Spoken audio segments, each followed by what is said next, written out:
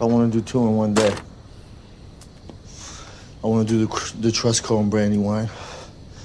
And when all those fucking pigs are coming after me, I want to split out the back. I want to go down to Rotterdam, and I want to do that First National. You know something, Luke?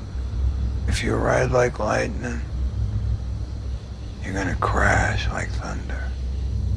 I'm not gonna let you bring us both down. Fuck that. Don't be such a fucking pussy. No, man. It's over. Can't do it. Won't do it. You made your fucking choice. Fuck you. Hey, you know what? If you go out tonight, take the truck. You'll be less visible. Last favor I'll do you. I'm done. You're fucking done? Yeah. You're done. It's over.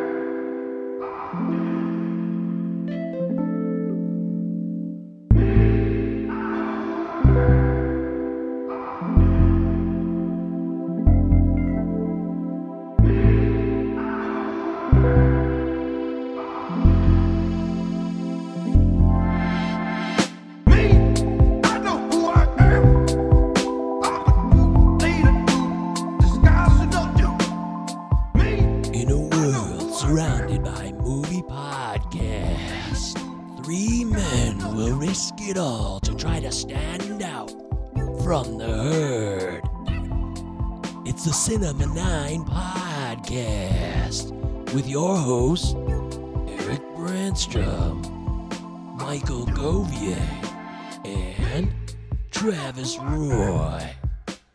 Coming to a speaker near you right now.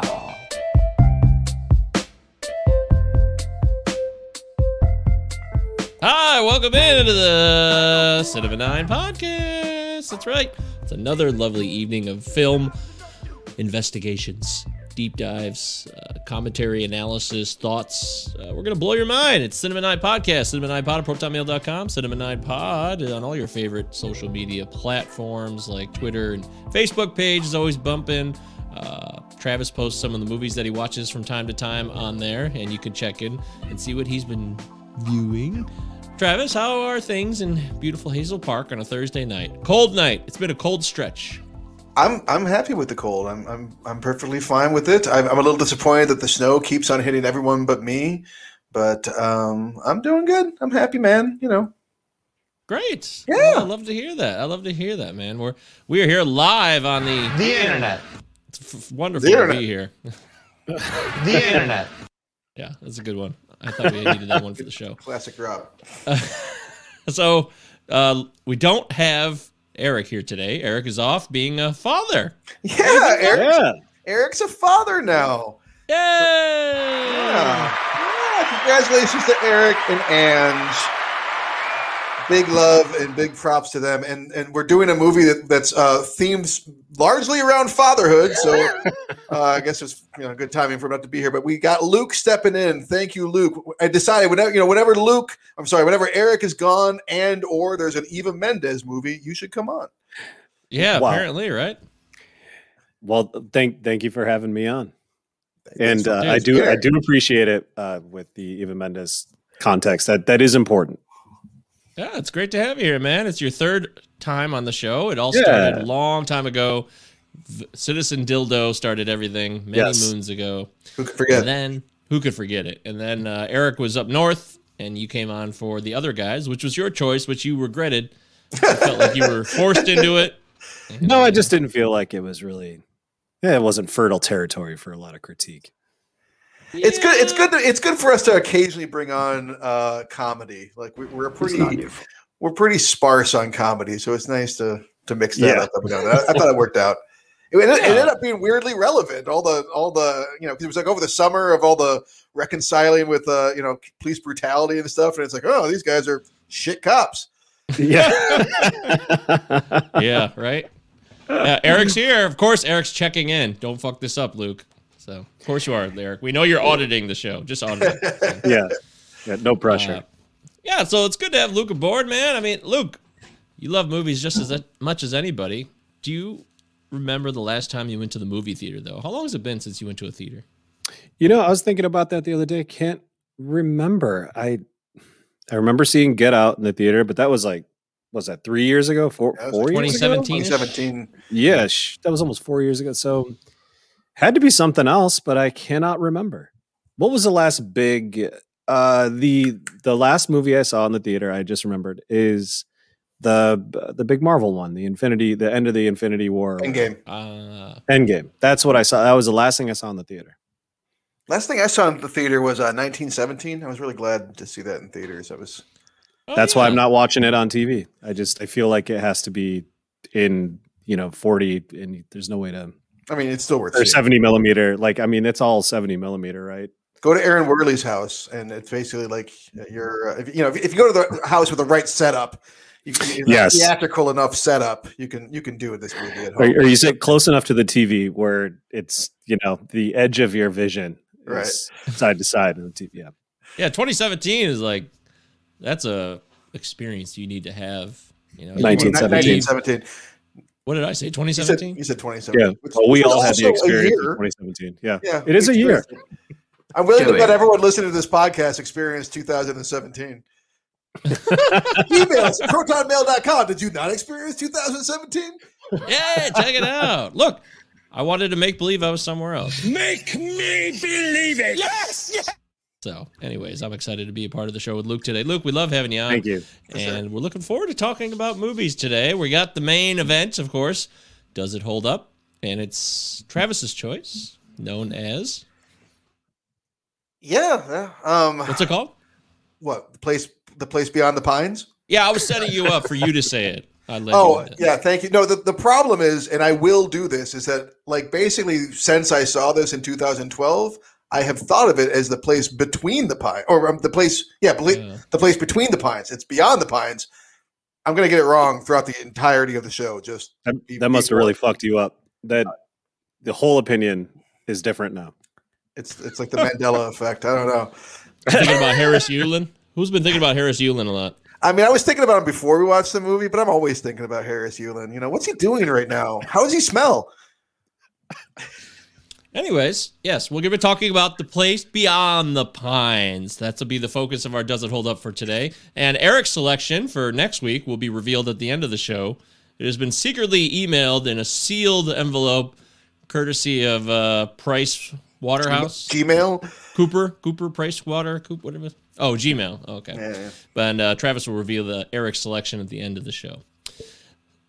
Anywho, quarantine viewing picks time. Travis, we know you watch movies, so it's time for you to share your quarantine viewing picks. All right. Well, I watched some movies. We lost the great one, Christopher Plummer. Amongst our group of friends, we often would debate who deserves to have great one status, and I feel like Christopher Plummer with his Christopher Plum ass. Christopher Plummer's career is just so, it takes up almost the whole 20th century. It seems, he's so omnipresent in so many important and good movies, and I feel like I should watch some of his movies that I hadn't seen before. So I dug into a couple that I hadn't seen, one that I'd heard of and never seen, and one that I'd never heard of and hadn't seen. The one I had never heard of was Beginners from 2010.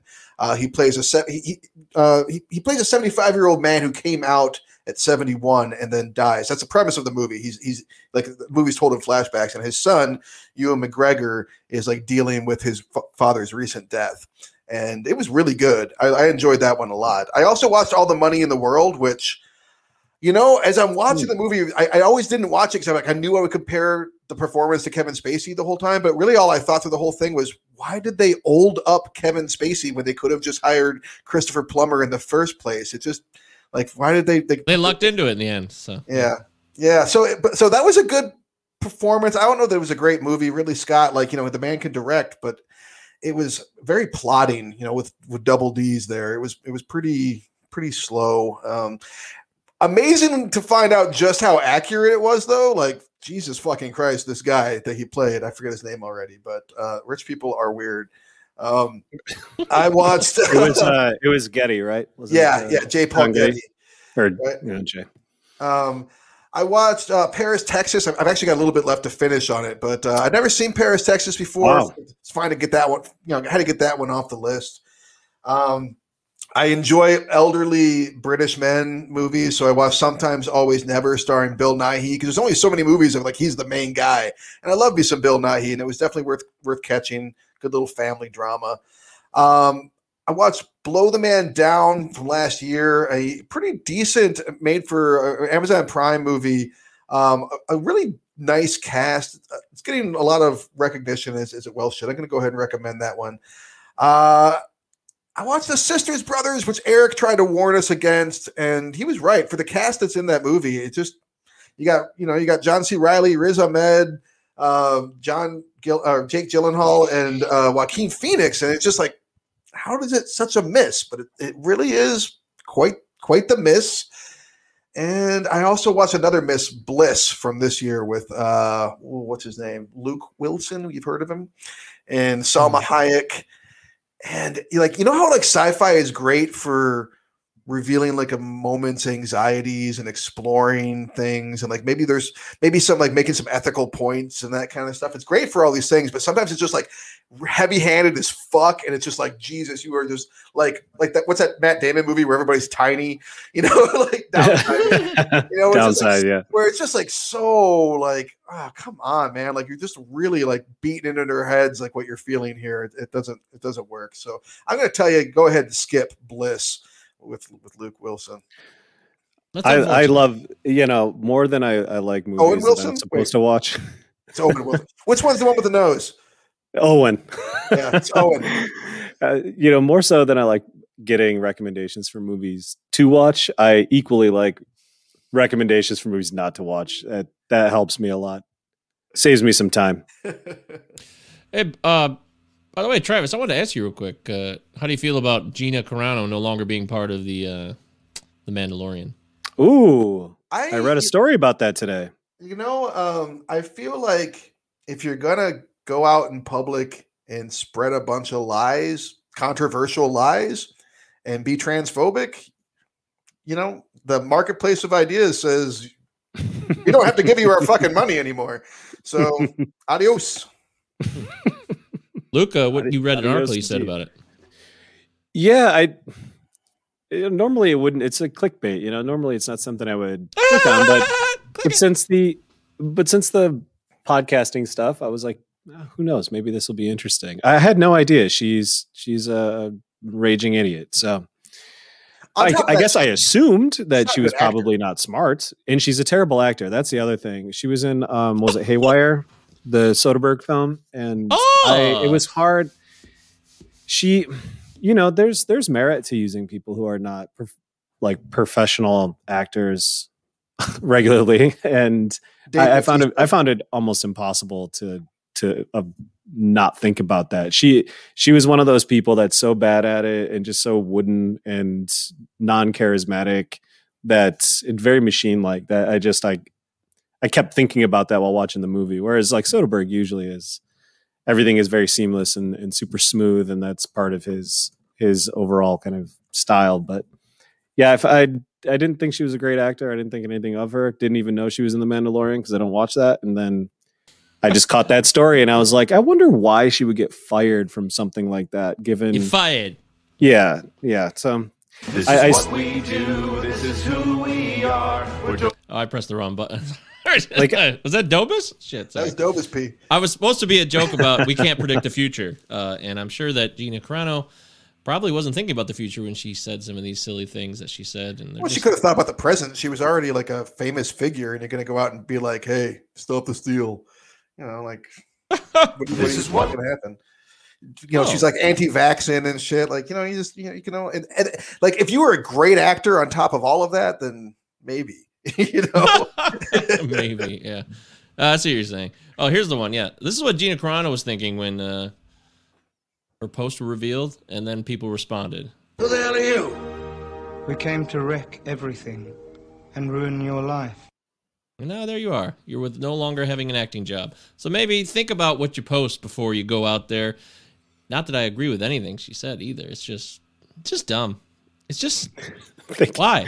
Why do you have to have your opinion expressed? Why do you have to have your opinion expressed? Or I think everyone's entitled to express their opinion regardless of their level of celebrity. But like, no, you have you have a public job. It's not like you work at the local Costco and nobody knows who you are. You know, right. Like if you know you have controversial opinions, you don't have to spout them off. You could be like, well, people are going to hate me if I say this shit. I should probably just write this in my diary.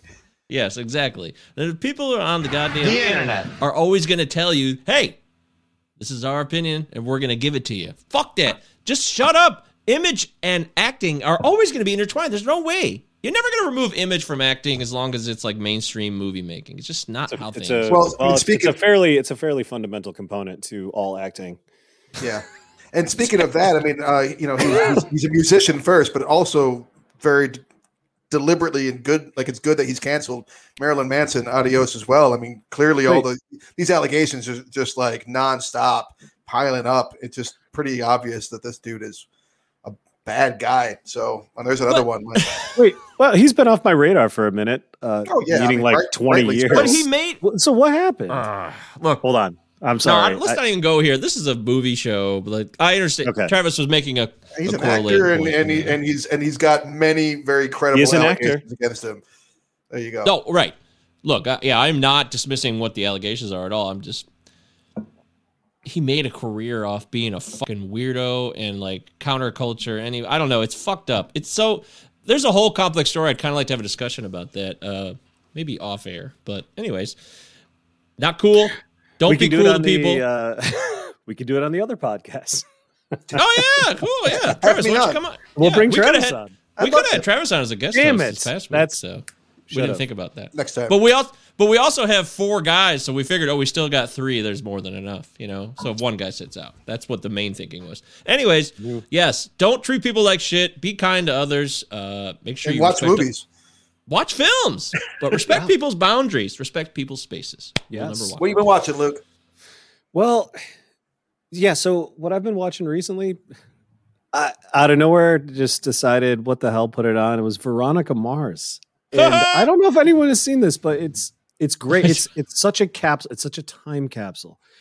It's just 90s perfection. I know this was kind of like in the early 2000s, but it's like the entire everything that is. All the style of it is so indicative of that. So I guess it evokes a lot of nostalgia. So that's probably a big reason I like watching it. It's just kind of comforting, but I would say it's one of the best written shows that I've seen, especially like a network television show. And you can do a lot worse than Kristen Bell. She's great. She's spunky and fun, and the whole thing is kind of like a metaphor. You know, it's got they use high school as, just a microcosm for society in general. So all the different levels, the principles and so on, they just represent different levels of the hierarchy that we're all used to. So it's interesting because it feels super melodramatic, but it's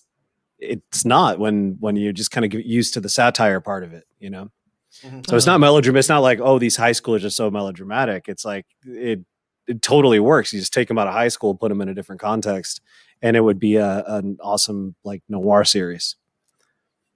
I love it. I think it's fantastic, and I'm like addicted to it. Wow. I like Kristen Bell. Sick fuck. Yeah, she's fantastic. She's super nice. Hopefully she doesn't have any credible allegations against her. I'd be very upset. Well, we'll put her on the pile with the rest. Fuck it. That's right. Fucking bink, you're out. I like The Good Place. She was great on that. Yeah, her husband's Dax Shepard. They live in Milford or whatever. And that's right. Cool. Yeah, they are Michiganders. Dax Shepard makes mistakes sometimes, but we're all human, right? He seems like a real sweet guy, though. Oh yeah, I'm gonna go make friends with him. Well, his mistakes are like, he partied too much. He had fame when he was like, he was young and hot and had tons of money. So he had nothing to. Accidents happen, right? I would literally be surprised if he had none of those problems and was squeaky clean. I would probably be more concerned. You been watching anything besides Veronica Mars, or? Yeah, I was trying to think of a movie, but I watched Dragged Across Concrete not too long ago, and it's a slog, but it's an incredibly reactionary film, but it's probably one of the most honest films I've seen in a long time. And he did Bone Tomahawk. Travis, I remember the main reason S. Greg Zoller was on my radar was because of you mentioning Bone Tomahawk probably 5 years ago. So good. Just randomly on Facebook or something, and I still haven't seen Bone Tomahawk. I still haven't seen Dragged Across Concrete, so we're even. I would definitely recommend that. But Brawl in Cell Block 99 that's fantastic. It's unbelievably good. Really, it's incredible. Really so I watched those back to back, and I'm telling you, I needed like a stiff drink after, and like I had to go for a walk and read a Hallmark card. I just needed to calm down. Very intense. This asshole.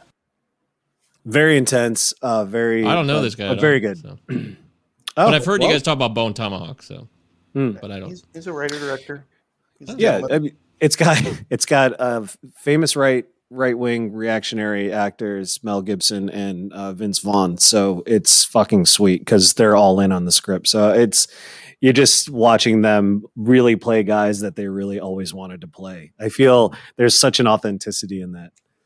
Pull your head out of your ass. It's recommended. But it's a slog.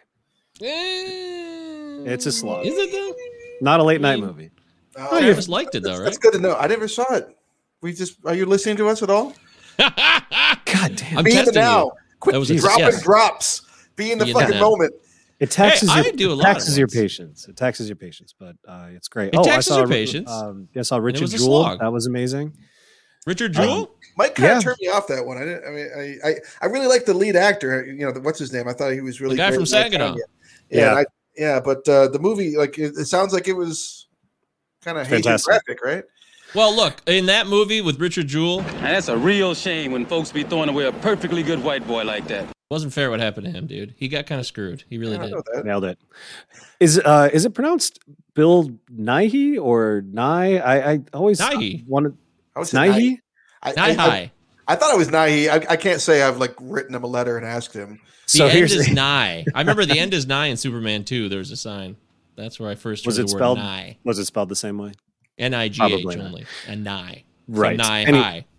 God, that just still doesn't. High nylons, all right.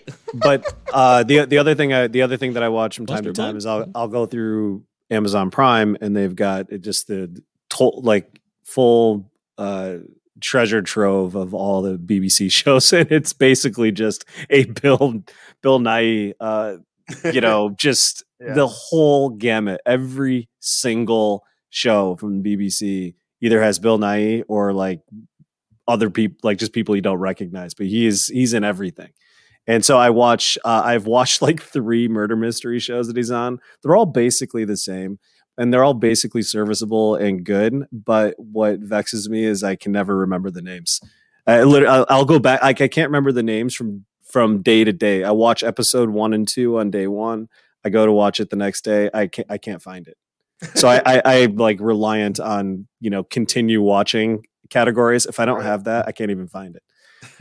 But he was in, if I remember, I will send it over, but it was actually fairly good. Murder mystery with Bill Nighy. You can't go wrong. Come on. It's fantastic. Sounds great. I'm interested. All right. That cover it for you, Luke? Yeah, that covers it. That's all. Okay. Well, this week, of course, I watched The Place Beyond the Pines, which we will talk about in a moment or so. Oh, shit. Are we supposed to watch that? I watched Yes Man again. I just love watching Yes Man. It just makes me feel good. It's a funny movie. It's interesting. It's entertaining. It's got good actors. I don't know. I really feel like it's underrated. It's an underrated comedy of the 2000s. So. It's kind of underrated, but it's actually terrible. We talked about this. It's fine, but you're rewatching it. I am. You're right. I think this is what I don't understand. I mean, I've rewatched it a few times myself. I feel like it's. I guess you need a fun laugh. Yeah, I mean, I can't sit here and be like, oh, it's cerebral, but that's not what you want all the time. You know, it's just a nice. It's a nice. Otherwise, you just become insane. Yeah, it's just a nice distraction. You know, you got the classic Luis Guzman, jumper scene. You know, it's good. It's good. It's classic. That's fun. What did I see? Journey to the End of the World 2. Luis Guzman is in that. Tough times. Not terrible at all. It also stars The Rock. But anything with Luis Guzman is watchable in my opinion. Sorry, Mike, I interrupted you. Yeah, you did. No, I'm just kidding. Thanks for coming out, everybody. Yeah. No. See you next week. No, man. I love his buddy in that. What's his name? He's got three names. I always forget that dude's name. He played something. David Letterman fucking forever ago in Night Shift. He's got three names. I know that. Yeah, he's great. He's in like all the fucking stuff with Christopher Guest and stuff, but I don't know. Yeah, he's in The Breakup. Yeah, he's everywhere. He's great. No idea what his name is. And Luke. White guy. Yeah, white. John Michael Higgins. There it is. John Michael Higgins, sir. So, Luke, it's funny that you're on the show because this happened before I knew you would be guest hosting, I swear. So this is fortuitous in a way, and what a lucky break for us. I fired up a movie I had not seen since we shared our home together in Oak Park back in 2015, and man, great days. It's a movie that kind of came and went, and you don't really hear about it. It's got a big-time director. It's got a big-time star. It's about international affairs. It should be on the radar, but I never hear people talk about it. And that movie is good old Black Hat. Remember Black Hat? I was going to guess Black Hat. Before you said that, I was going to say... you should have said something. You could have said something. I would not have stopped you. I was going to say Black Hat. A friend of the show, Brian Madison, who I believe he claims this is the worst movie ever made, if I recall correctly. Black Hat. That's very incorrect. Is that what he said? He's going to check in. He'll have to check in himself, but I feel like someone told me that this is like one of the worst movies ever made, so I just never watched it. Directed by Michael Mann. Yeah. That is so starring incorrect. Chris Hemsworth, right? And Olivia Davis. Olivia Newton-John. Viola Davis. God damn it! It's Olivia Newton-John. Pronounced Newton-John. Was I thinking of Octavia Spencer? And sometimes I mix up because they're in the Viola Help together. Davis and Octavia Spencer. Yeah, that's possible. Ever since they started in the Help together, messed me up in their names. But Viola Davison, it's interesting. I didn't like it, Travis, when I saw it. When me and Luke lived together, I remember arguing with Luke about it, like, this movie sucked and it was lame. It's about Black Hat. It's about fucking underworld hackers and all the world of being a bad dude on the internet and trying to take advantage of stealing and yada yada yada. So I watched it this time. Global financial markets are and it's all digital. So being somebody that can. Yeah, being somebody this that was can 6 years ago. Was it worse? Hack into the mainframe is probably the best skill you could have. Was it worse or better than the net? Ooh, man. That's tough. That's not tough. It's tough. I'm not going to see it. It's not tough.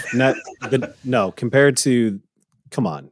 I would. I want you to see it, Travis. I'm going to recommend this movie because originally I didn't like it, but then on the second viewing 5 years later, I found it to be more enjoyable, and it's also an incredible undertaking. I wonder how much money they lost on this film because it's filmed like in Jakarta and in Malaysia, and this movie goes all over the world in China, and there's the help in the thank yous at the end credits. They're thanking all these hardcore, like they're listing all these people like NSA Intel people, and like they really tried to probably get his, because Michael Mann, he likes to try to get very detail oriented and be direct and honest about. He practically became a cop for like 10 years just to write a couple cop movies. Exactly. Yes. Exactly. So, but all the places you just mentioned, I don't think any of them seem like expensive places to go shoot a movie. You say Malaysia, China.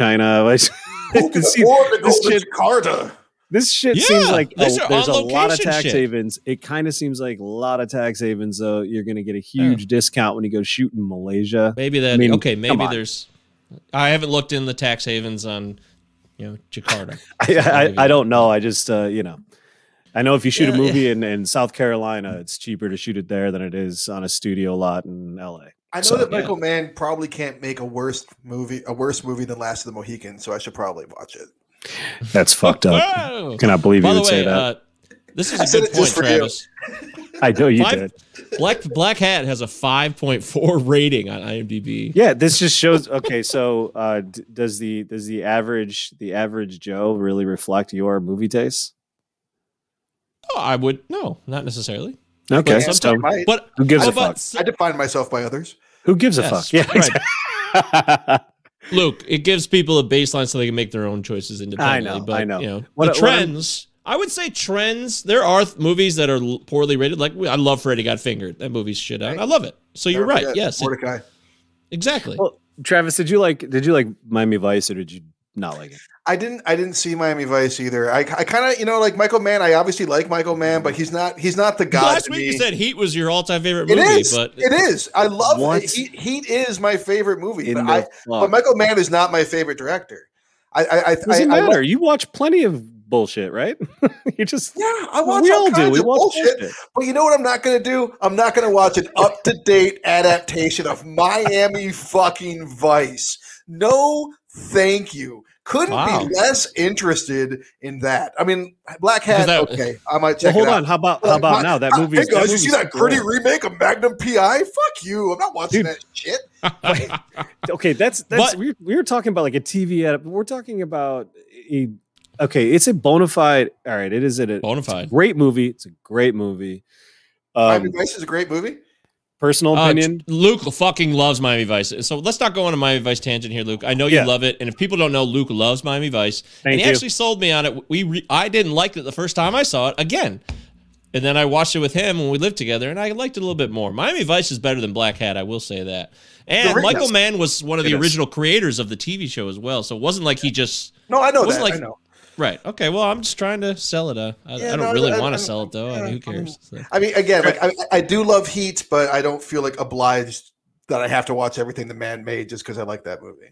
True, but what about Public Enemies? Did you see that? Yeah, I saw that. Wasn't crazy about it. Okay, you weren't crazy about Public Enemies. I would say try Vice. I think Vice you probably like better than Public Enemies. I think you'll like both Public of those Enemies, better yeah. than you like Black Hat. Dude, I But didn't I really like think the they're Insider all that much. Like Collateral. What about Collateral? Collateral was pretty good. Yeah. So what he did is he was the first major Hollywood director to his dedicate pants. fully to digital. So Collateral is the first in that series. So it's Collateral that it's we did talk Miami rules of Vice. attraction recently. I don't know. Is that all digital? out of your ass. That's all digital. Yeah. It was one of the first... we talked about that in the show. Yeah, I Anyways, guess look, it would have to be. Okay, this All is right, not sorry. the Michael Mann Yeah, show. we're all over the Luke place. loves Michael Mann. Move on. Live it. Love it. I like Michael Mann too. I do. So Live it, if love we it. had to rank the three of us, Luke, you could be first, I'll be second, and Travis will be third in terms That's of our fine. Michael Mann fanship. I can live with that. I don't know if did I mention this last week? I don't think I did. I think I watched it in between the last episode. It's called Sugar. It's a 2008 film about a baseball player. Heath Ledger? No. No, it's a Bowden and Fleck directed movie, which I didn't know that they directed it. I wanted to watch it because there you go, Captain Marvel. Who Bowden and are Fleck. these people? Bowden and Fleck, they directed Captain Marvel. Anna Bowden and Ryan Fleck. They did Mississippi Grind. They did Half Nelson. That's it. Captain Marvel. pretty much it. This movie I'm talking about now, Sugar. Yeah. Okay. It was good. So, yeah, it's a really underrated baseball film. But more than that, it's a good movie. But in terms of lexicon of baseball movies like Field of Dreams and The Natural and all this kind of like over the top, too big for my britches type movies that I don't like as much. Although I do like The Natural, but Field of Dreams sucks. This movie's great because it's super authentic. It's about a Dominican who's trying to make it to the major leagues, and most of this movie is in Spanish with subtitles and stuff. So prepare yourself for that. But I think it's a really underrated film with a bunch of people you've never heard of. There's nobody in this film that you would know, and I wanted to really recommend Sugar this week. It should be mentioned in some of top 5 baseball movies of all time. Should definitely be in that discussion. It's by Bowden and Fleck, and I had no idea that they were even involved in it. So. All right. There you go. Good to know. That's it. And all right, Luke hated it so much, he's like, I can't do this. He's like, there it Bowden is. Who? Who the fuck? Yeah, who are? Who the fuck is this asshole? Exactly. Nobody knows who they are. All right, Luke. It's okay. We won't talk about Bowden and Fleck anymore. I promise. Okay. Oh, that's fine. I accidentally left the studio for a minute, so Well, we all need a break, Luke. It's okay. There I it was is. trying Those are. background. I don't know how to do that. Well, you have to have a green screen, dude. An actual green screen? He's got an actual green screen. And lights. Yeah, I mean, look And around. he's all here, set up to go. What is with Zoom? Zoom only, or it's not Zoom. Sorry, this is a special. Yeah. Okay. We're Is really that a showing the sheet? people. We're showing the people how the sausage is made right now. I know. Oh, look at that. Breaking the fourth wall. There he is. Anyways, man. yeah, so check out the Cinema9Pod at protonmail.com for any email questions or thoughts. And of course, check out our Facebook page. We got a lot of action going on there. It's a lot of fun. Right. We get some good interaction. And you can, if you missed the pod and you want to watch us on video, you can always rewatch it anytime on that Facebook page or the YouTube channel. It does exist. You know, we don't really promote it that much, but it's out there. And if you want to, for some reason you want to see us, I don't know why people want to do this. I really don't get it, but this is how society works now. People like to look at people talking. I don't either. I can't imagine sitting down to watch a podcast. I listen to all of it while I'm doing things. Yeah. So anybody listening here and watching, you're scum. Luke is not part of the show. Reminder that he's not actually on the show. Yeah. He doesn't speak for us. He's just here. All thoughts of Luke Horvath are independently of his own volition. We love you. We don't think you're scum. We just don't personally watch podcasts. Yeah, we love what you do and who you are, man. That's why you're on the show. Thanks so much come on, for doing it. Really appreciate you got to it. put a face to the name though. This is Sometimes what we sometimes it's do. great. This is who we are. All right, so now it's time, guys. The main event. Oh yeah, let's get into it. I'm ready. I never saw this movie before, and it is called The Place Beyond the Pines, not between. Beyond the Pines. Beyond not to be confused with The Tree of Life, which came out a year before this movie. Right, or which Between Two Ferns. Don't be confused with that either. Yeah, don't do that either. What are you doing? I got him a crib and some toys. Yeah, this is really nice and all, but you gotta get this out of here. You can't just show up like this. Why? Because this is Kofi's fucking house. What? Just get it out, please. He can't be sleeping in a bed. He's gonna roll out and bust his head open. He needs a crib. What's going on? You okay with this? I'm talking to you. You okay with this? Kofi, it's his father. In our house? You okay with him in our house? What are you doing here, man? You're making him proud. Don't shh me you in my house, man. You need to pack all this shit up and get out the house, man. I don't know who you think you are just coming up in our life and changing shit around, but this ain't gonna work. You gotta lower your voice, man. Excuse me? Lower your voice. Mia, can you step outside, please? Pack all this shit up and take it out, man. You making the baby cry. You making the baby cry. Pick this shit up and get it out the house now, man. I'm not fucking with you. Shh.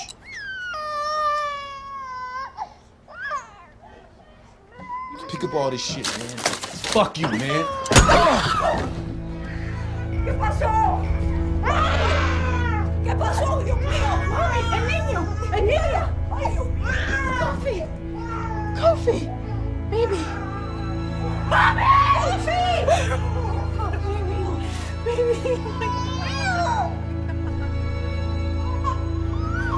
Kofi! Madre! Baby! Get off. You're crazy! You're fucking crazy! Get out! Get out! Get out! That's right. It's time to talk about Ryan Gosling, and Ray Liotta, and Bradley Cooper, and Rose Byrne, and Evan Mendes. We got a whole list of people in this And movie. Mendelsohn, Dane DeHaan. The list just keeps going. It's a beautiful list. We're here to There's talk you. about it. Luke is our special guest today. He's going to bring his knowledge and expertise on films. It's going to be a good one. Usually we start in our classic fashion. We take ourselves back in time, which wasn't that long ago. 2012. 9 years ago, depending on what month it was. And Travis Roy.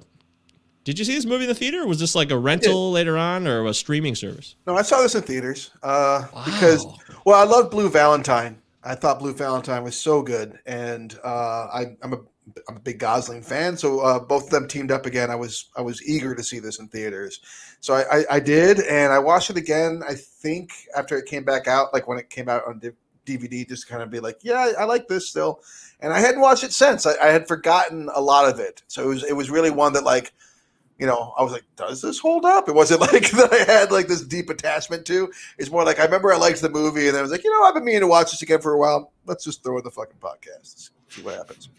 Wow. Okay, so this movie was viewed by you in a theater. And that's right. It was a follow-up to Blue Valentine. How do we say his last name? Cianfranchin? I think it's Cianfrance, but I don't know. That's Derek Cianfrance. Cianfrance. Derek Cianfrance. Yeah, not trying this one. It's Derek Cianfrance. Luke. Cianfrance sounds funnier, so let's go with that. Luke, do you remember when this movie came out in 2012? Did you see it in the theater then, or did you catch it later on? Give us your story on this. Yeah, I don't know. I think like the style of the film is so deeply moving just in general that I assumed that I had seen this. I was convinced just based on trailers. The trailers I remember being very absorbing. I remember being very excited to see it. I never did.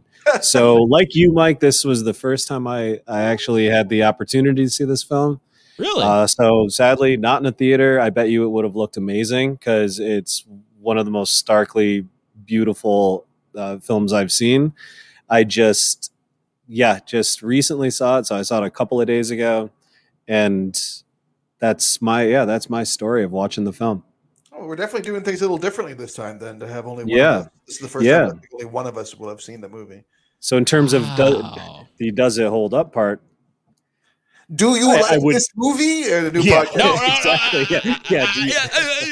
Look, that's exciting. I never saw this movie in the theater, and I remember coming out, I was excited. I was like, oh, wow, look at all those people. I got to see this for sure. But for some reason, I never pressed play. I don't know why. I just never pressed play. It's just a silly thing. Like, what happens? That's it.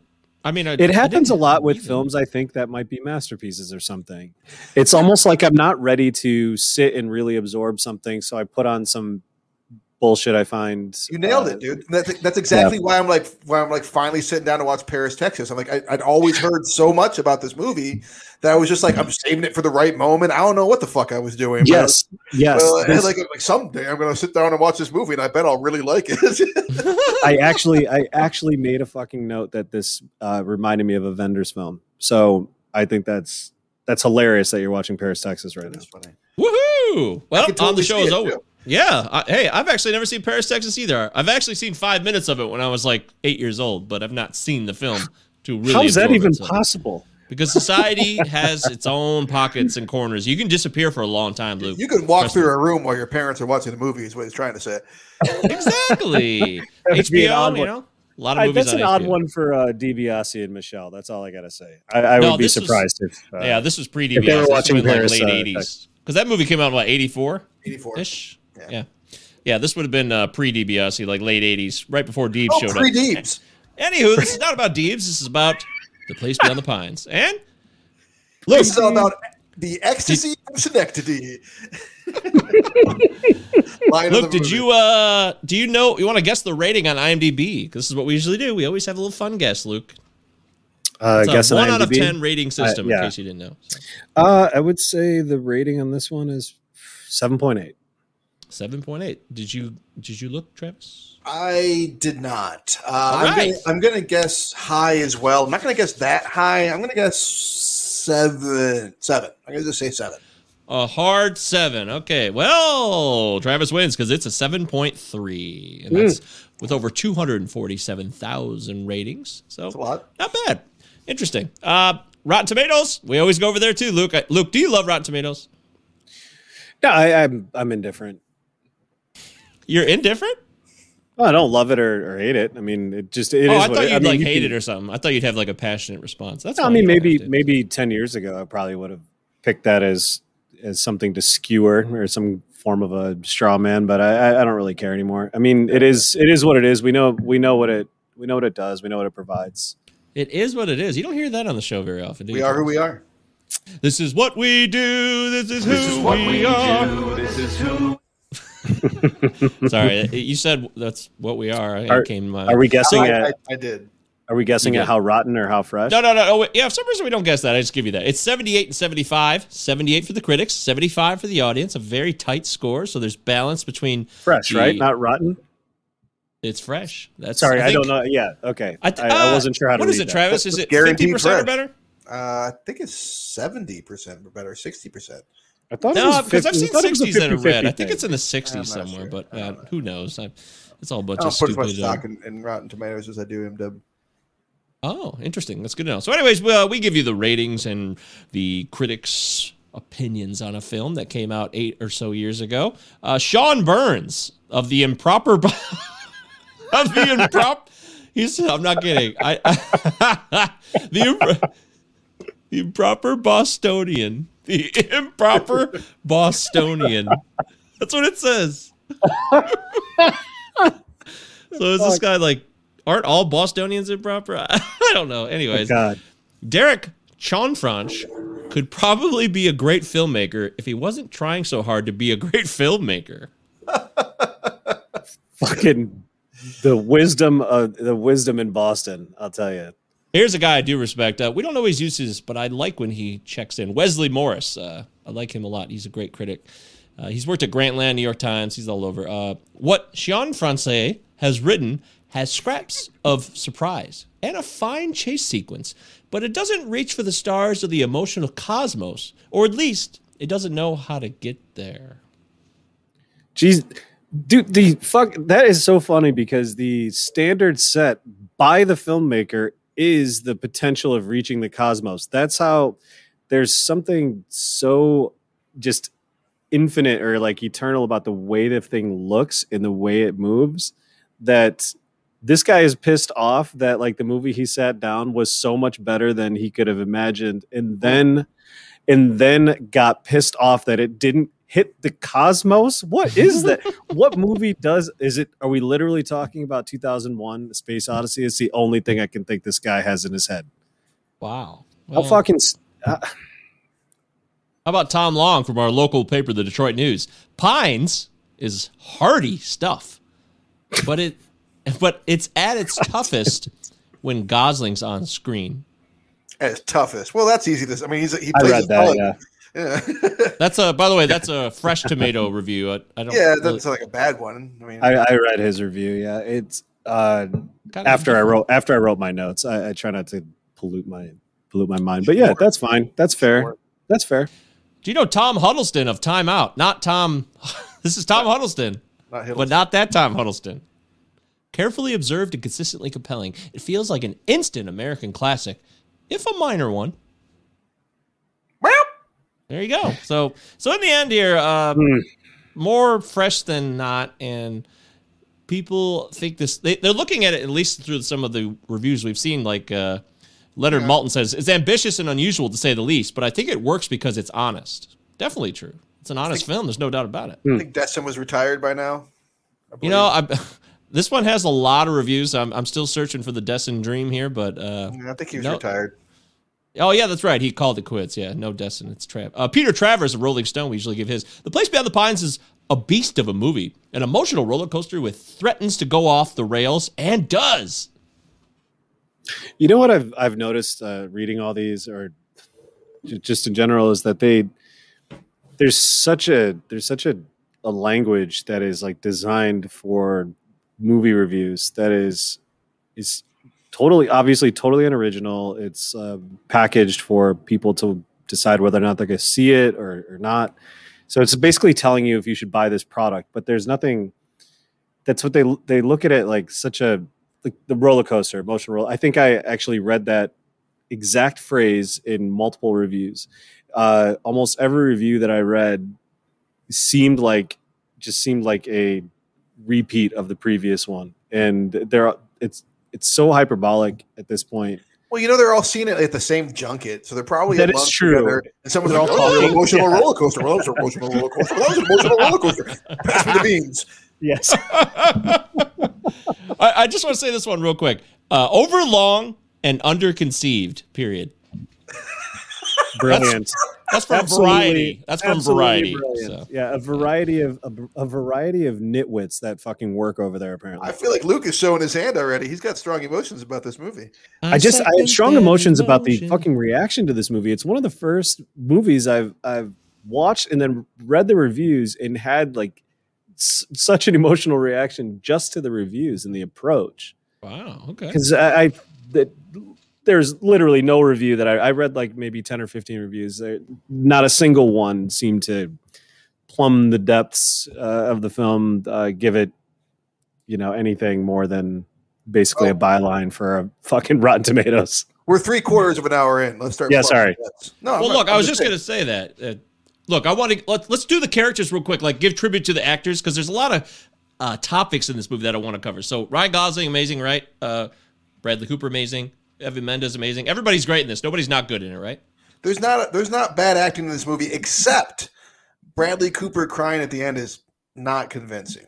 Yeah, it's terrible. When he's on his knees, it's not good. It's some of the worst acting I think I've seen Cooper do. Holy shit! Okay. I other than that, I think that his acting is strong in it, and that all the acting is strong in it. I actually this time watching, I was like, wow, the guy that plays Cooper's kid, he did Emery something or other. He did a really nice job as well. The whole you coming to the party tonight? Yeah. You copping boxes for me? Yeah. Like he was just like really convincing. Like the kid, like I was like, fuck, I hate this guy, but like I believe him. Okay. Good. Absolutely. Beautifully acted film for the most part, despite the crying didn't go over well. And I love this cast. Like Bruce Greenwood, Harris Yulin. These are some of my favorite, like, not always the main star guys, and not character actors either, in my opinion. Although Harris Yulin could be considered a character actor, but I love the casting in this film. Everybody plays their role to a T. Mahershala Ali, we haven't mentioned exactly. We didn't even mention his name yet. Just so hops in there, just being great. Just gets bashed with the wrench. No big deal. Properly referencing Empire. Right. So there's a lot of great actors. No argument here except for the crying. But where do you want to start? I mean, Travis, you picked this movie, so there must have been a lot of things that got you thinking about this film. What is the area of focus? Because there's so many that I can think of. I'll let you go. Wherever you want. I think what stands out to me most about this movie is the tripartite structure and the fact that it gives me an opportunity to use the word tripartite. Triumvirate. No, but I think it's so bold. I can't think of another movie that's not an anthology movie that does a story quite like this. It doesn't like follow like a gun or a $20 bill or something. It's following like these actions, these choices and the consequences of them and how they play out over like through different lives and over generations. It kind of reminded me of Waves a little bit in the structure. I could totally see that. Yeah. Waves I didn't think of it and I should have, but it's really one of the only movies I can think of that would match. Yeah. Yes. And that you're following one character, then suddenly we're going this way now. Yep. Yeah, exactly. So that's what I think stands out to me most about it and why I wanted to revisit it, because it felt really brave to me and unique and it could have like hard to pull off and I feel like they pulled it off. Luke? Oh man, are you looking for a capsule review? No, I'm not looking for a capsule review. We're continuing the conversation. Thoughts? Do you have thoughts? Yeah, I do have thoughts. The tripartite nature of the whole thing. I love the opportunity to use triptych as well because I was thinking of that, and I did read an interview with the director, and he said it was supposed to be a triptych, and I was like celebrating by myself. No one was around. No one's around to appreciate that. I couldn't believe. Yeah, whenever you nail it, it's really exciting. So I did want to. Right off the bat, the kid that plays Bradley Cooper's son, I don't know that kid's name. I should have looked him up. That was probably one of the greatest performances, unless that's just how he talks. If that's how he talks and that's who he is, then fine. He's a great non-actor. But I was so like just irritated and embroiled in this guy's. What's his name? Emery Cohen. Good old Emery Cohen. He hasn't done much else. Something called Lords of Chaos, where he plays like like one of the guys that start Norwegian death metal. So I'm gonna have to check that out. I guess that makes sense. That perform. I couldn't. I was seriously I was in awe of that kid. Like that's some of the best acting I've ever seen. The movie's crowded with fantastic crowded acting, and this kind of nobody kid really does shine really well. Oh, he was in Brooklyn. Yeah, he was I in like Brooklyn. Yeah, and Killed it. He was amazing. This Amazing. was also an earlier introduction to me, for me, to Ben Mendelsohn. Just the way he walks in this movie, even Yes. like he's so like he's like I've known some kind of hillbilly types, and the dude hung out with them. Like they lead with their belly, just like the way he walks. Like the arms are kind of like palms out, and he leads with his belly everywhere he goes. And that's just like what he does. And I've never seen him do that in any other movie before, but that's how this character moves. And it's subtle, but like. Man, Mendelsohn, he's so good. That's an interesting thing to pick up on because it's almost simian. It reminded me of Klaus Kinski when he was told to kind of walk like a crab for Aguirre, the Wrath of God, and you see it. You know, he has this kind of like his body's falling apart, and his suit is what's keeping him together. And yeah, Ben Mendelsohn had the affect, but it was so natural. Yeah. The first time I saw Mendelsohn was the year this movie came out, but I didn't see this movie. It was in Killing Them Softly.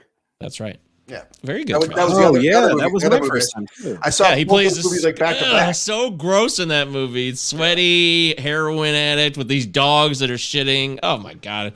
And I'm like, who's this guy? And then Bloodline came out right after that, and I was like, dude, that's how I really got to connect with him. But you know what else really stood out to me in this movie that didn't stand out to me the previous two viewings was Rose Byrne. I thought that she was so natural in this, and just so like the dinner scene, like you can see her like kind of like trying to assert her dominance and like protect her husband and also like not ruffle feathers and like not get him in trouble with his new boss or whatever Leota was. And like there's like so much going on at once, and like Leota's like just being like the classic prick that he can play so well.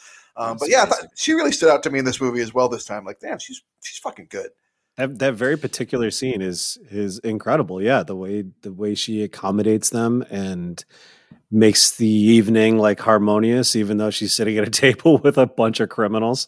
Yeah, Rose Byrne's been in some bunch of dumb comedies lately and stuff. So I'm glad to go back and see her in this in like a more serious, dramatic type performance where I'm like, oh yeah, she can act. Well done. I mean, she's got like 2 minutes worth of screen time, but she makes it count. She does. No, she does. Yeah. And she deserves credit for that. Well done. So, fatherhood. This film's about fatherhood, I heard. Somebody said something about parenting. It seems like there might be a theme of fatherhood here. Is it a Spielberg movie? Is it a Marvel movie? Only if the child actually kills the father. Look, I like that. I'm sorry. Go ahead. No, go, please. I like that so much of the movie is about this kind of shitty person. Not a shitty person. Well, yeah, I mean, yeah, Gosling plays a shitty person. Luke's a bad person, but he wants to be a good father, and he wants. Real quick. Ryan Gosling's character name, is Luke. Thank you.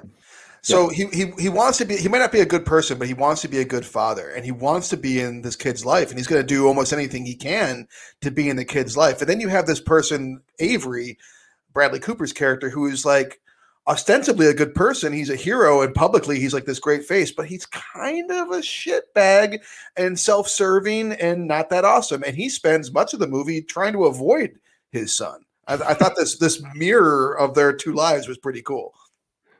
Yeah, I agree. Absolutely.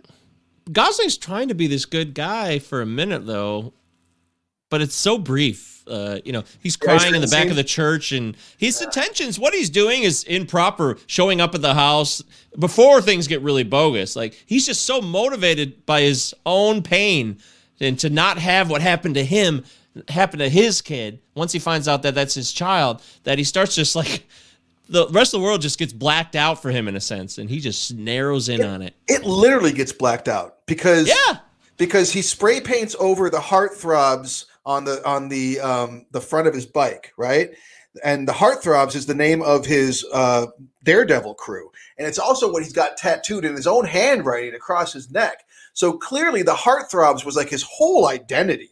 Like everything's tied up to this being this carny stunt rider guy.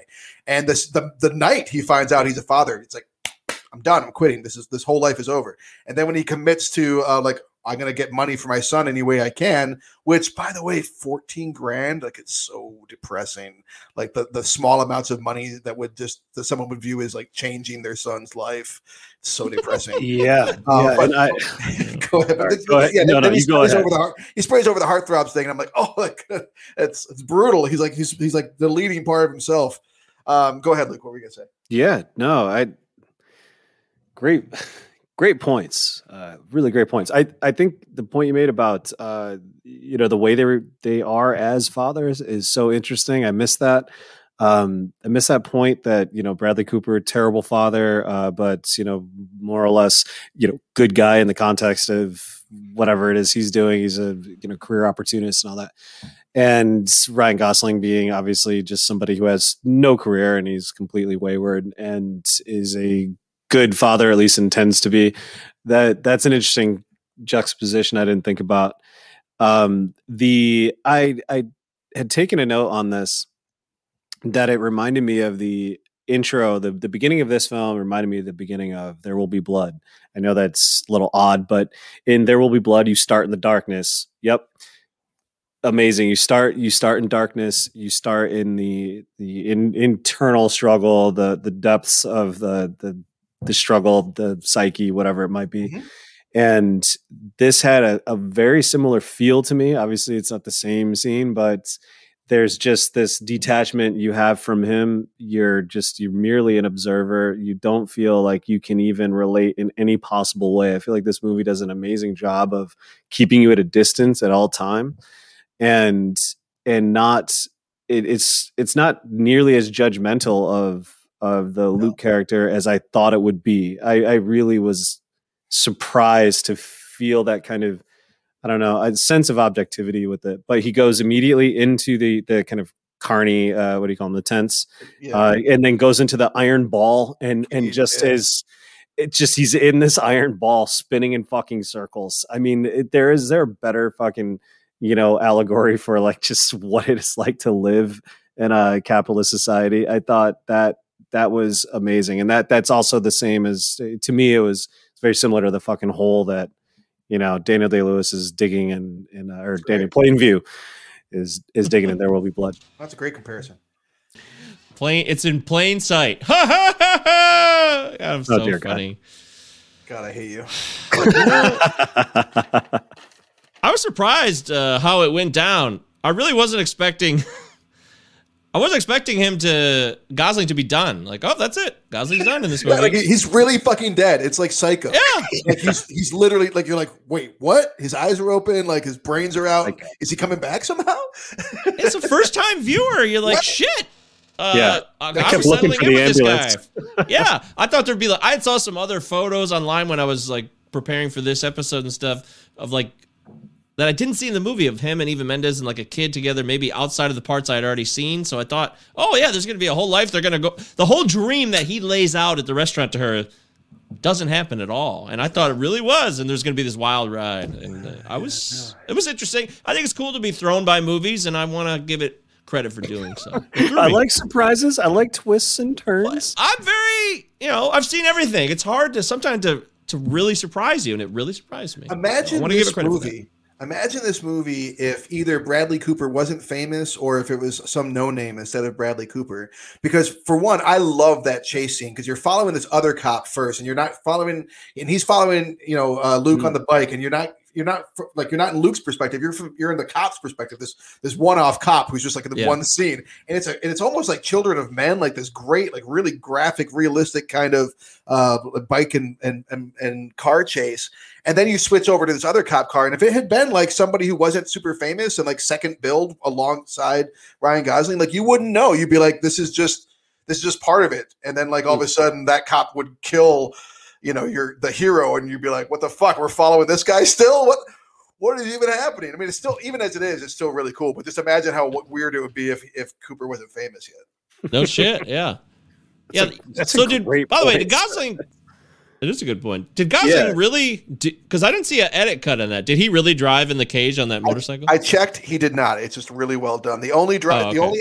I looked into this. I was looking at that too. I was looking for the cut. Because it's really, really well done in the beginning. I'm like, holy fuck, is he doing that? But it turns out that like what they had to do, since he's like at the time in 2012 one of the biggest stars in the world, they had to like record him. Not anymore, and he's over. He's done. No, I'm just kidding. But he's not producing like he was. Kind of think by choice actually. But anyways. So they recorded him on a bike going 3 miles an hour. Then they recorded him and like send it off to like the studios, be like, okay, what do you think? And they're like, okay, you can let him go at 6 miles an hour. So they recorded him on a bike going at 6 miles an hour. Then like at 12, and all of it was for the scene of him escaping from the bank, where he's going and he goes down the middle lane, and then he pulls into the truck, and Mendelsohn that whole bit, because it's really clearly his face, and he does it. But when he goes into the cage, like it's a really good cut. Yeah, I have no idea how they pulled that shit off, because I was see his watching face that through the closely. cage. Yeah, I was watching this shit closely, and I was like, they got to cut away. They have to cut away. There's no way to do this. But obviously, you can't have a $1 million guy like that. Can you imagine? No. Risking his life like every Tom other Cruise. person out there. Yeah. So what about the time jump though? 15 years later, all of a sudden, poof, 15 years, and I'm like, I don't like when there's massive time jumps in movies and they try to continue a story, because sometimes I think it's a challenge to do that. But I give the story credit for pulling it off for the most part. Any thoughts on this? For the most part, I think out of the three stories, I find the third the weakest. Not because of Dane DeHaan's acting. I think DeHaan is a really solid actor, and as we discussed, this Emery Cohen fellow is fantastic. But I think it's for kind of the reason that you say. Sometimes it's hard to jump ahead that much in a story, because you're still looking at, you're like, Rose Byrne looking pretty good after 15 years. Hey, couldn't put any fake gray hair in Cooper's hair, something, beef him up a little bit, put him on a Wendy's diet for the month before recording this, something. Yeah, he looked better and younger.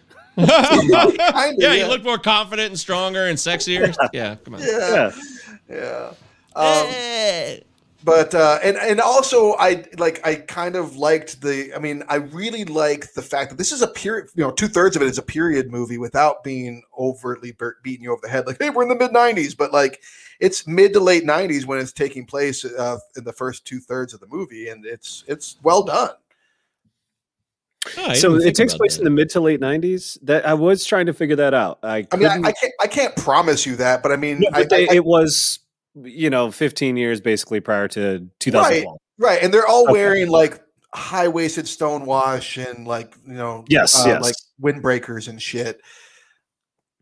God, I've just seen so many hipsters wearing, cut sleeve Metallica shirts and shit that I just assumed, I don't know, it was weird. It's like I was in a weird time warp. I couldn't pin it as that. Yeah, the Black Album was huge, man. They went mainstream. It was filmed in 2012 or 2011, so it's certainly going to look kind of like that. But I'm guessing now the end of that movie is present time in 2012. So minus 15 years, that puts you in the 90s. Right. Which makes perfect sense. I just didn't catch that really while watching it. You know what I didn't like about this movie is I try to avoid this stuff in my own life and these types of people, and I really was not interested in when he shows up with the crib and all the toys after they robbed the bank the first time, and he's just in the house.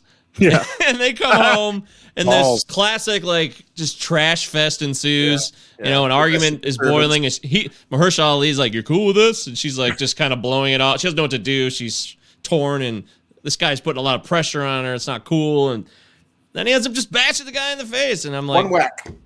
Yeah. And that's what I love. With the wrench. That's what really brought me into this movie, is because that is a big deal. If you hit a guy in the face with a wrench just one time, that's a major crime. You don't have to beat him. Right. It doesn't have to be a big scene. Yeah. One whack in the face is going to fuck you up with a wrench. Yeah, it doesn't have to be Hollywoodized or something. Right. Yeah, it is. And he goes right to jail and stuff. I'm like, oh, wow, this guy's really trying to ground us in reality. It grounded me so much that I got uncomfortable being a part of the experience with their drama and their bullshit. Yeah. Dude, yes. And that Valentine. So that is exactly... That's one of the biggest things I want to say about this is they skip over all the nonsense that you normally like. So normally a movie like about police corruption, the whole movie would be about corruption. This happens when he meets Ray Liotta to when like he fucking gets him cuffed. I mean, this is like a 20-minute episode. It's nothing.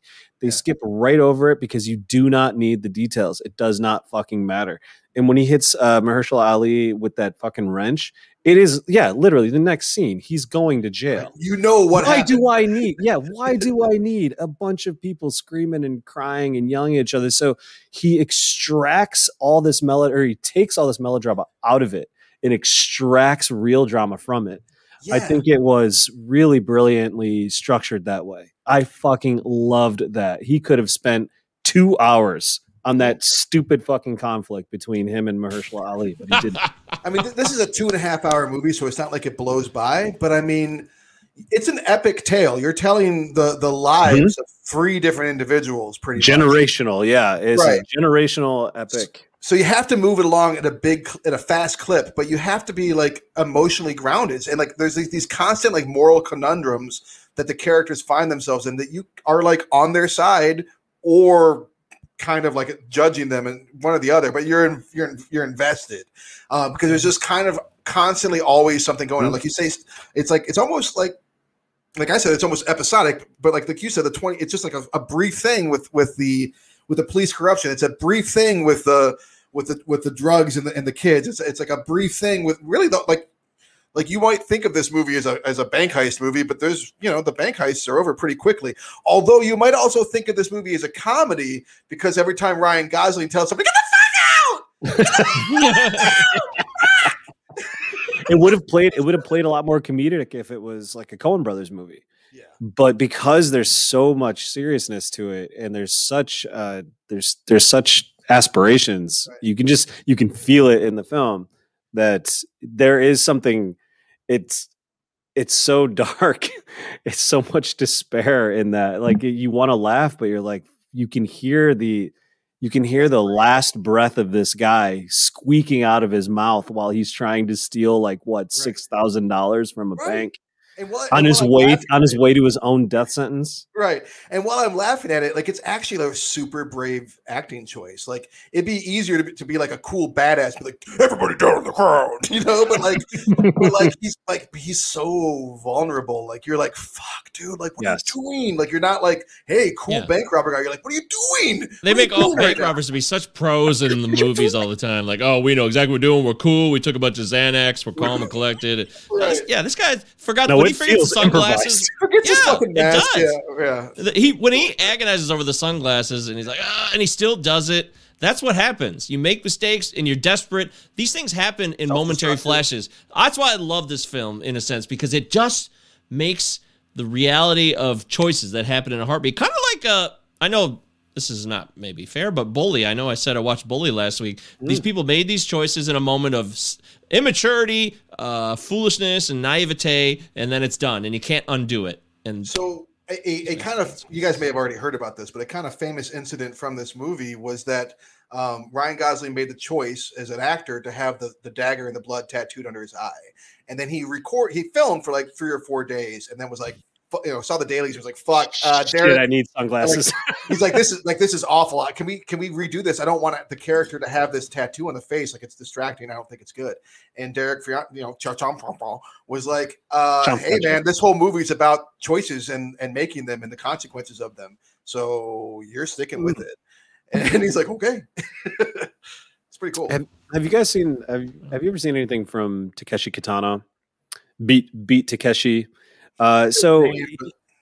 So he's a Japanese director. This would be super quick, but he's done a bunch of movies, lots of masterpieces. A great one is Fireworks. I'll just throw that out there. But he has the same kind of the economy of narrative where there is like there's just a jump cut from like a violent act to like the consequence. Yeah. It flattens the our kind of narrative expectations completely, and it doesn't allow us to sit there and contemplate what we would do, what's right and what's wrong. We don't have that. There is no luxury of sitting around and intellectualizing about it, or you get your preferences are not acknowledged.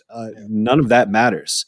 It is a flattened sequence of action and reaction, and that is so powerful. And he's such a talent. Like, and when this came out, between this and Blue Valentine, I was like, this guy's really going somewhere. Like this, Derek Chon Chon Chon is like something else. But it turns out like he's done very little since then. He did The Light Between Oceans, which I just looked up just now, which I vaguely remember coming out, some Michael Fassbender, Alicia Vikander movie in 2016. And then he's involved in this the new Mark Ruffalo show, I Know This Much Is True, which I'm interested in.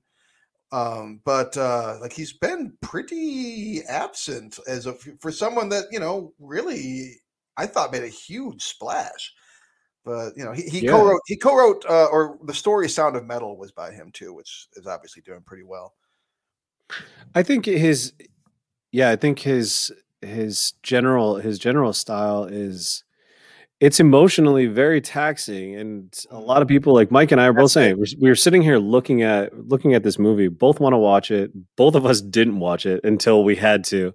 No, you're right. And it is no reason for me to not do that, other than like I expected already that this was going to be worth the time, and I just was like, do I have the freaking emotional capacity for this right now? And you were right. I mean, in that it's emotionally taxing, especially if you'd seen Blue Valentine before, and I have not seen that, and that one really makes me want to like pause, because it seems intense. I think Michelle Williams is one of the better actors working. I make no secret about that. But like this, like if you like this, you should definitely check that out. Yeah, no, I will be. I will definitely be. Oh, he will. We all know you will, Luke. Sorry, Mike, go ahead. That's right. We're getting close to the end here. We start to think about how we feel about this movie, and maybe some of it's already on our sleeve. I was really surprised, though, that the two kids were, again, another surprise. The two kids hanging out happen to be the exact two kids that, you know, are connected from the past. Destiny, seems like, again. Yeah, is that what they're trying to do here? Is that what he's trying to tell me? I don't know if that's what he's trying to tell you, but there's no other explanation. I mean, otherwise... I mean, they're in the same town. Schenectady is a decent-sized city. It's not like some tiny town either, but it's not like... What did you get? Huge. What did you get from it, though? Mike, what were you saying? You were like, am I supposed to... like? Yeah, am I get supposed that? to... I mean, what is the... What am I supposed to take from that? That, like, you know, this is just randomness? Or I think Travis is saying it's destiny, that these people were going to connect again because, you know, the things we do, they had, you know, there's always something due at the end. There are generational elements here, and I for a brief moment I was like irritated. Like, okay, so coincidence is bringing people together in a super artificial way, but I was like, nope, it's different because this has a purpose. In Crash, if you remember Crash, a Oscar-winning movie from 2005, coincidence is what drives the entire narrative. Without coincidence, you have no story at all. Yeah, and that's not the case here. Choices here.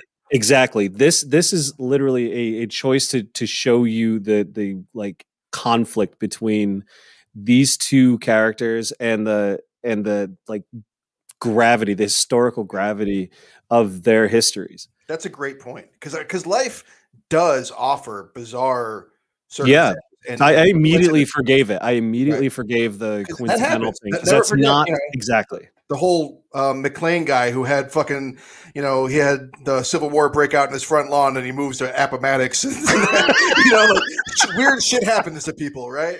Yeah. But this story isn't about coincidence, because ultimately, like, it could have ended it's about destiny. Right. Well, and you know, it's and choices, because it could have ended there. Mm-hmm. But like for instance, when Bradley Cooper figures out who his son has been hanging out with, and he like fucking throws him against the wall. It's like, anybody but him. Hang out with anybody but him. And he's like, oh, well, I'm gonna hang out with him. I'm gonna exploit him and then hospitalize him. Opposite. Right. So he makes these choices that, like, if he'd listened to his father. So the circumstances, like, okay, that's random, that's coincidental. But like the fact that he makes these choices, like, because gives him of his an out. father. He gives him an out. He gives him a chance to bow out. But instead, he makes these choices, and then Dahan, or, you know, whatever, Jason makes these choices to be like, I'm gonna, like, I got all this rage built up in me from my missing father my whole life, and the fact that I knew nothing about him the whole time. I'm a criminal. I guess I got. I'm good at motorcycles too. Maybe I don't know. But I'm angry, and you know, so now I'm going to act on that. So there is coincidence in this movie, no doubt. But again, it's the choices that they make. Mm-hmm. Yeah, Yes, there's a bill nail on that's the always head. due, man. You can't just have children and you can't just do things and disappear and have severed relationships and have no consequences from these things. You know, there are things that will eventually surface. We all ask ourselves why we're here. We all wonder the meaning of life and stuff. What so am if I you don't doing have here? How long have I got? Exactly. If we have a parent that's missing and there's a story that we could maybe learn or glean from our own other parent who would know about that but won't tell us. I mean, these are things that you're naturally going to want to know about, and it's well done. It's well done. Yeah, that's. I don't know, like how close we are to wrapping up here, but I feel like it'd be remiss. Okay, I feel like it'd be remiss if I didn't actually mention the themes I really got hooked on. I guess were. Yeah, so I mean, with the Ryan Gosling character, for sure, Luke's story to me was the most interesting, probably the one I wanted to sit with the longest, because I'm less interested in things like police corruption. That's such a function of just natural, the organization of that institution. But looking at what makes him so intriguing to me is the absence of what is. It's not what he is. It's what you don't know about him. He is just this endless black hole. It's just a mystery, and he's not simply just somebody that is reacting. He's not an animalistic or something in that way. I don't know. Maybe he is, but there's like a history there. You can feel the history. It feels real. There's a real material impact and force, and there is an imminent violence in him. It's coming. I mean, you can see it. It is written on his body, and it is kind of written in his clothing. I mean, he is in tatters at all times. But I had this thought that this is like the beginning of the march to the Capitol building on January 6th. I mean, this is like a disaffected, lost guy that I could easily see being radicalized on Stormfront. He is so nonchalant about taking on bank robbery to supply the necessities for his family. He's willing to do it, but also I think the main point is that there is pure fucking economic despair in Schenectady, however you fucking say it. And is it Grub? Is that what Ben Mendelsohn's name is? I think is it Grub? Hey, Grub. No, it's Robin. Is it Robin? I swear to of, God. Dirt Grub from It's Always Sunny. Dirt Grub. Well, so one of the first things he says to him is "Good luck supporting a family on minimum wage," and that right there is like the fucking nail that pins the whole thing down. So, and he says, I will give you work, but I do not have any business. I'll pay you, but I can't. That's one of the things I really liked about Mendelsohn's character, Robin. Amazing.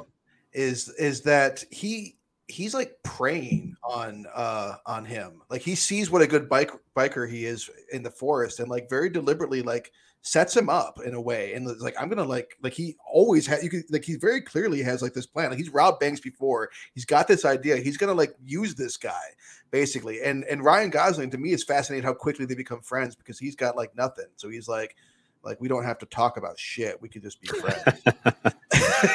And, I mean, I'll live with you. Who fucking cares? It is true, but he's so good. I don't know.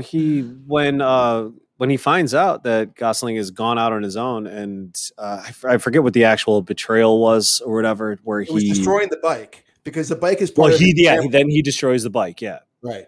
But he is genuinely disappointed. He is genuinely let down. He is the surrogate father, but I do appreciate that this film does not sink into that theme too much.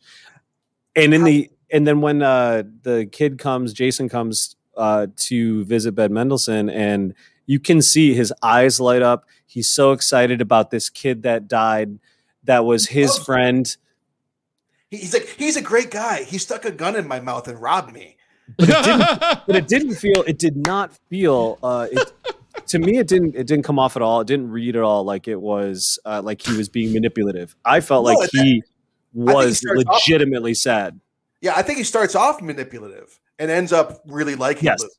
But again, with the flattening, it's so quick, and yet it's all delivered. Like it's Yes. there, and it's all subtext mostly. It's really Given how long this movie is, the amount of narrative economy is astounding. The amount of information that another filmmaker might have done, this could have ended up being a 6-hour film. right. Yeah, it could have been Heaven's Gate. It easily could have been, because Look what Heaven's Gate did with all. definitely could have been that. Yeah. Would have been a 6.5 hour movie. All right, look, it's time to do it, man. It's time to decide, does this film hold up or not? It's an interesting film that has so many facets, as you just described. Subtext alone gives you plenty of information. Luke, you're the guest of honor. Why don't you go first? Give us your final synopsis. Yep. Well, since I've only seen it for the first time, had I seen it, I can tell you for sure I would say this holds up. I mean, I was incredibly surprised with this, and it's the most Magic Hour movie I have ever seen in my life. I was quite happy to look at it for 2 hours and 20 minutes. What do you mean the most Magic Hour movie you've ever It's all at dawn and dusk. Oh, It's so, the golden hour. Yeah. yeah. Oh, did I say Magic Hour? I think it's Golden yeah, Hour. same thing. It's the most golden hour movie I've ever seen in my life. Huh. I actually wrote a note that says Magic Hour, so I definitely did not remember that it was supposed to be Golden Hour. I don't know if it's supposed to be one or the other, but I think you're right. I never noticed it before, but I do believe you're right. I feel like there's a lot of middle of the day shots in this film. A lot of night shots. There are so many Golden Hour shots, though. But yeah, no, I was amazed. I'm glad this was picked. I'm glad I had the opportunity to finally, and the reason to finally just sit down and watch it and stop flipping past it on, Netflix or whatever. Actually, I watched it on Peacock. So if anyone does want to watch it, it's free on Peacock. That's where I watch it. Peacock!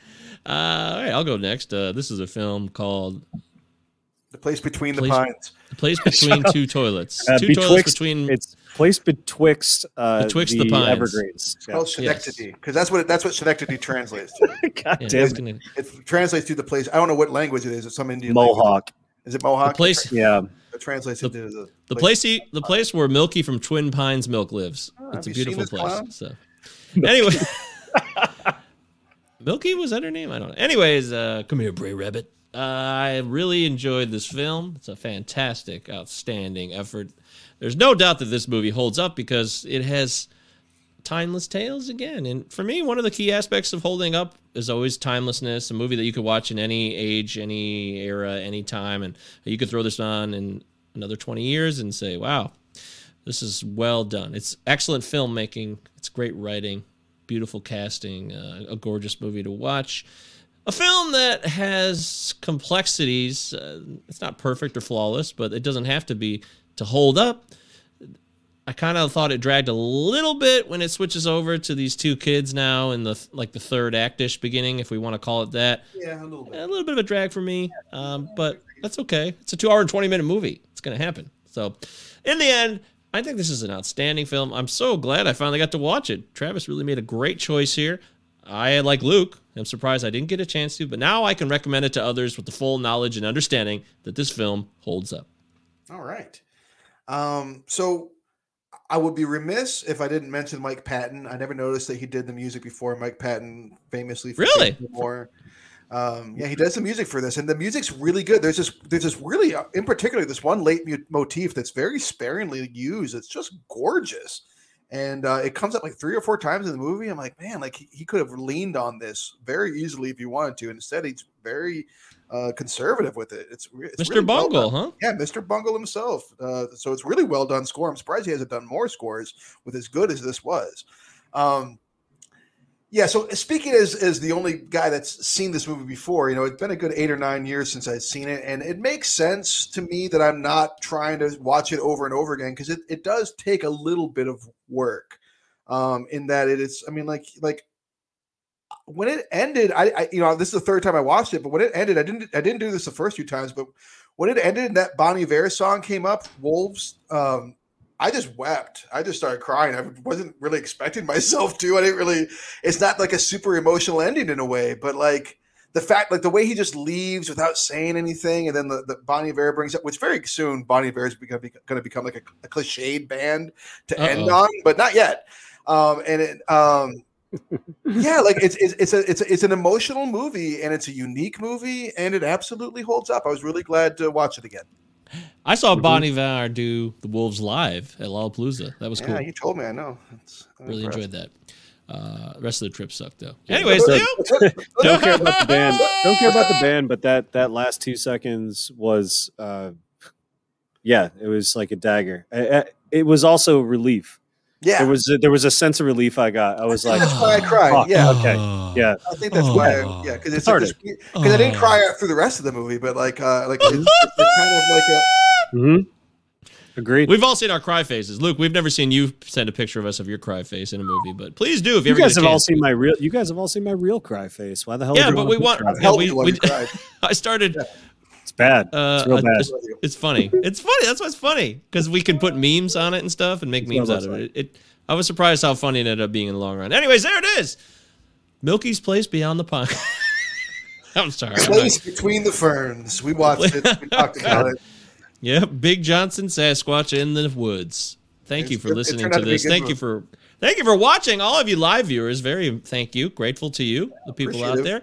And if Do we you have listen any? to the yes, there's people right now. There's Thanks, literally guys. six people at once right now watching us. So I love you. 6 people out there right now. Thank you. And we want to thank everybody for Eric. Oh, of course, Eric Brancham's here, and we're about to reveal his pick. He loves us. Luke, you did me proud this evening. Great show. Milky lives. Eric, rather than me, Milky lives. Eric, rather than if you're here, why don't you tell us what your choice for next week is? Yeah, rather than- Eric, why don't you type it in? Type it in right here, dude. We would love for you to type it. Then we'll post it here and share it for the podcast Time to audience. find out what Eric's choice is. Did he pick Parenthood? Did he pick Dad?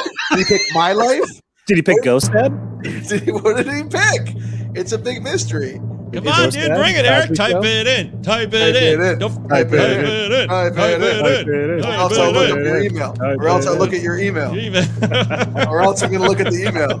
Or else he'll look at the email. All right, That's right. Cinnamon, hang on. Let's give this check. I think How long one can second you, here. How long can an average person handle a drum roll before they go There crazy? it is. We got it. You ready? Yeah, I'm ready. Ladies and gentlemen, 2005's A History of Violence. Holy shit. I love this movie. I'm excited. I can already tell you. I got a feeling. Oh, man. Luke is so jealous he's not going to be on You're next week. bummed. Oh, You my wish you were God. you wish you were on this podcast. You wish you were the fourth guy in this podcast. Let's be Luke honest. loves Cronenberg. He's- That yeah, makes me he's about it. that makes me so jealous. But you enjoyed the place between the pines or beyond the pines, whatever the fuck it's called. So History Great of job, Violence is Eric. a masterpiece. It's a masterpiece, and if you guys don't confer that, it's going to be terrible. Cronenberg and Vigo are meeting teaming up again too. I'm excited. All right, well, great choice, Eric. Looking forward to it. Awesome. Thank Damn you, it. Eric. Thank you for typing it in. Thank you for making a late appearance. Thank you to Luke Horbeck for guesting Thanks, Luke. for Eric Thanks, Bransham guys. one Hey, more time. thanks all of He's- you for listening and watching. We really appreciate it. Yeah. Oh, yeah, that matters too. Yes. Thank you to everyone. We appreciate it. Don't forget cinnamoniPod at protonmail.com if you have any thoughts on this movie or I said coffee. That'll be next week's show where we talk about A History of Violence. You can follow along with us and do it in real time. That's it for the show. Thanks, You're counting everybody. my axes, yeah.